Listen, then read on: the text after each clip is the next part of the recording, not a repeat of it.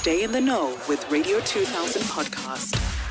We're discussing the idea of looking after children that maybe perhaps you were not ready or planning on having because someone else in your family is struggling. Like in the case of today's Anonymous, who writes, I am 32 years of age and my parents have a 1-year-old daughter, my sister. I don't have a child of my own and I've decided not to have one as yet. The problem now is that my parents have shifted the child's responsibilities to me. I am now basically her mother. She's my sister and I don't mind being there if they need help. But it's too much now. They say I'm more capable of raising her the modern way. But I've communicated multiple times that I don't want the sole responsibility of playing the mother role while they are still able to. I don't know what to do anymore. My pleas are falling on deaf ears. Well, hopefully Dr. Sia will be able to assist you. Good morning, Dr. Sia. How are you today? Good morning, Dominic. Good morning to the listeners. I'm okay, thank you. How are you? Very well, thank you. Dr. Sia,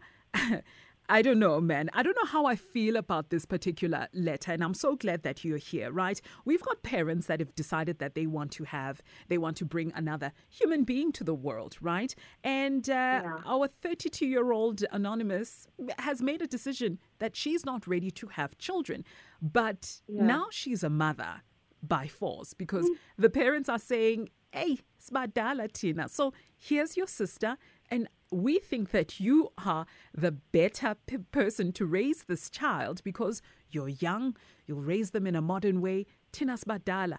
What do you now say to Anonymous? Hey, this is something that I see a lot in practice, especially the deputy parent situation. Where parents believe that older siblings should actually play a parental role in their siblings' lives. And there's generally an expectation, I think, from many parents that an older sibling will play some kind of parental role towards the younger siblings, which is obviously quite unhealthy for everybody involved, because there needs to be clarity who's the parent and who's not. So in the case of Anonymous, I think the most important thing here is to set boundaries, because she says she has spoken about it a lot of times. So speaking doesn't look like it's going to be something that's going to yield positive results. So setting boundaries and making sure that Anonymous doesn't take over any responsibilities anymore.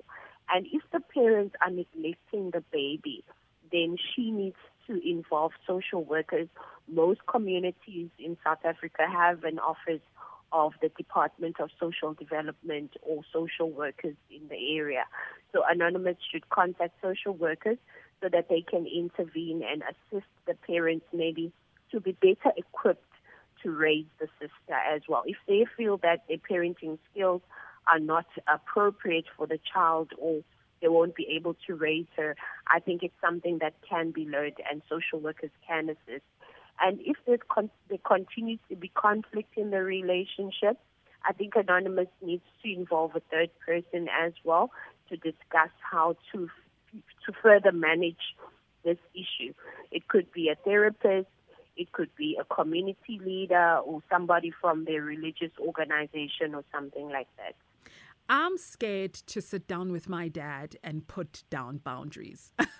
As a grown woman, 38 years old, I'm scared to say no sometimes to my parents because there's that guilt that one feels because your parents have done so much for you. They've literally looked after you from the time you were born up until now. And sometimes there's a guilt that says, but they've done this for me, so I must do that for them. So how does one then sit down and say, Mama, no Baba, you guys are the ones that decided to have this child.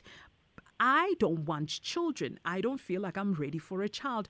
So, angimfuni lo mntwana. How do you say that to your parents in a respectful way? I think it's exactly that, Ndombi. Being able to speak politely to the parents with respect. And most parents who are in a healthy space will understand and respect the boundaries, especially if they communicate it in a healthy way. I don't think any healthy parent wants to inconvenience their child or exploit or abuse their child in any manner. And I think in Anonymous's case, we can see that she has spoken a lot of times. That's why it's a good idea maybe to involve social workers, because it looks like also the reason that the parents are asking Anonymous to raise the sister or help raise the sister, they feel that they are not equipped in their parenting skills. So that's another issue I think that needs to be addressed by somebody who's professional. Is this the same approach that we need to use when maybe we are speaking to our siblings? Maybe our siblings are struggling financially and they're now passing on the responsibility of their children to us because maybe perhaps, the brother or the sister is in a better financial position, or maybe the brother or the sister just is good. And so, batate, is that the same approach that we use to other family members as well, be it siblings, be it abo malume, abo auntie, expecting us to look after children that are not our own? Yes and no, Ntombi, because there's definitely no one solution that fits every situation. But a similar approach would work, to actually sit down with the person and discuss boundaries and put boundaries in place. And if you are struggling, then involve social workers or a therapist to kind of have a healthy conversation on a way forward. And if there's an issue of maybe lack of skills, whether it be parenting skills or any other skills, then there's always a professional that can help in that situation.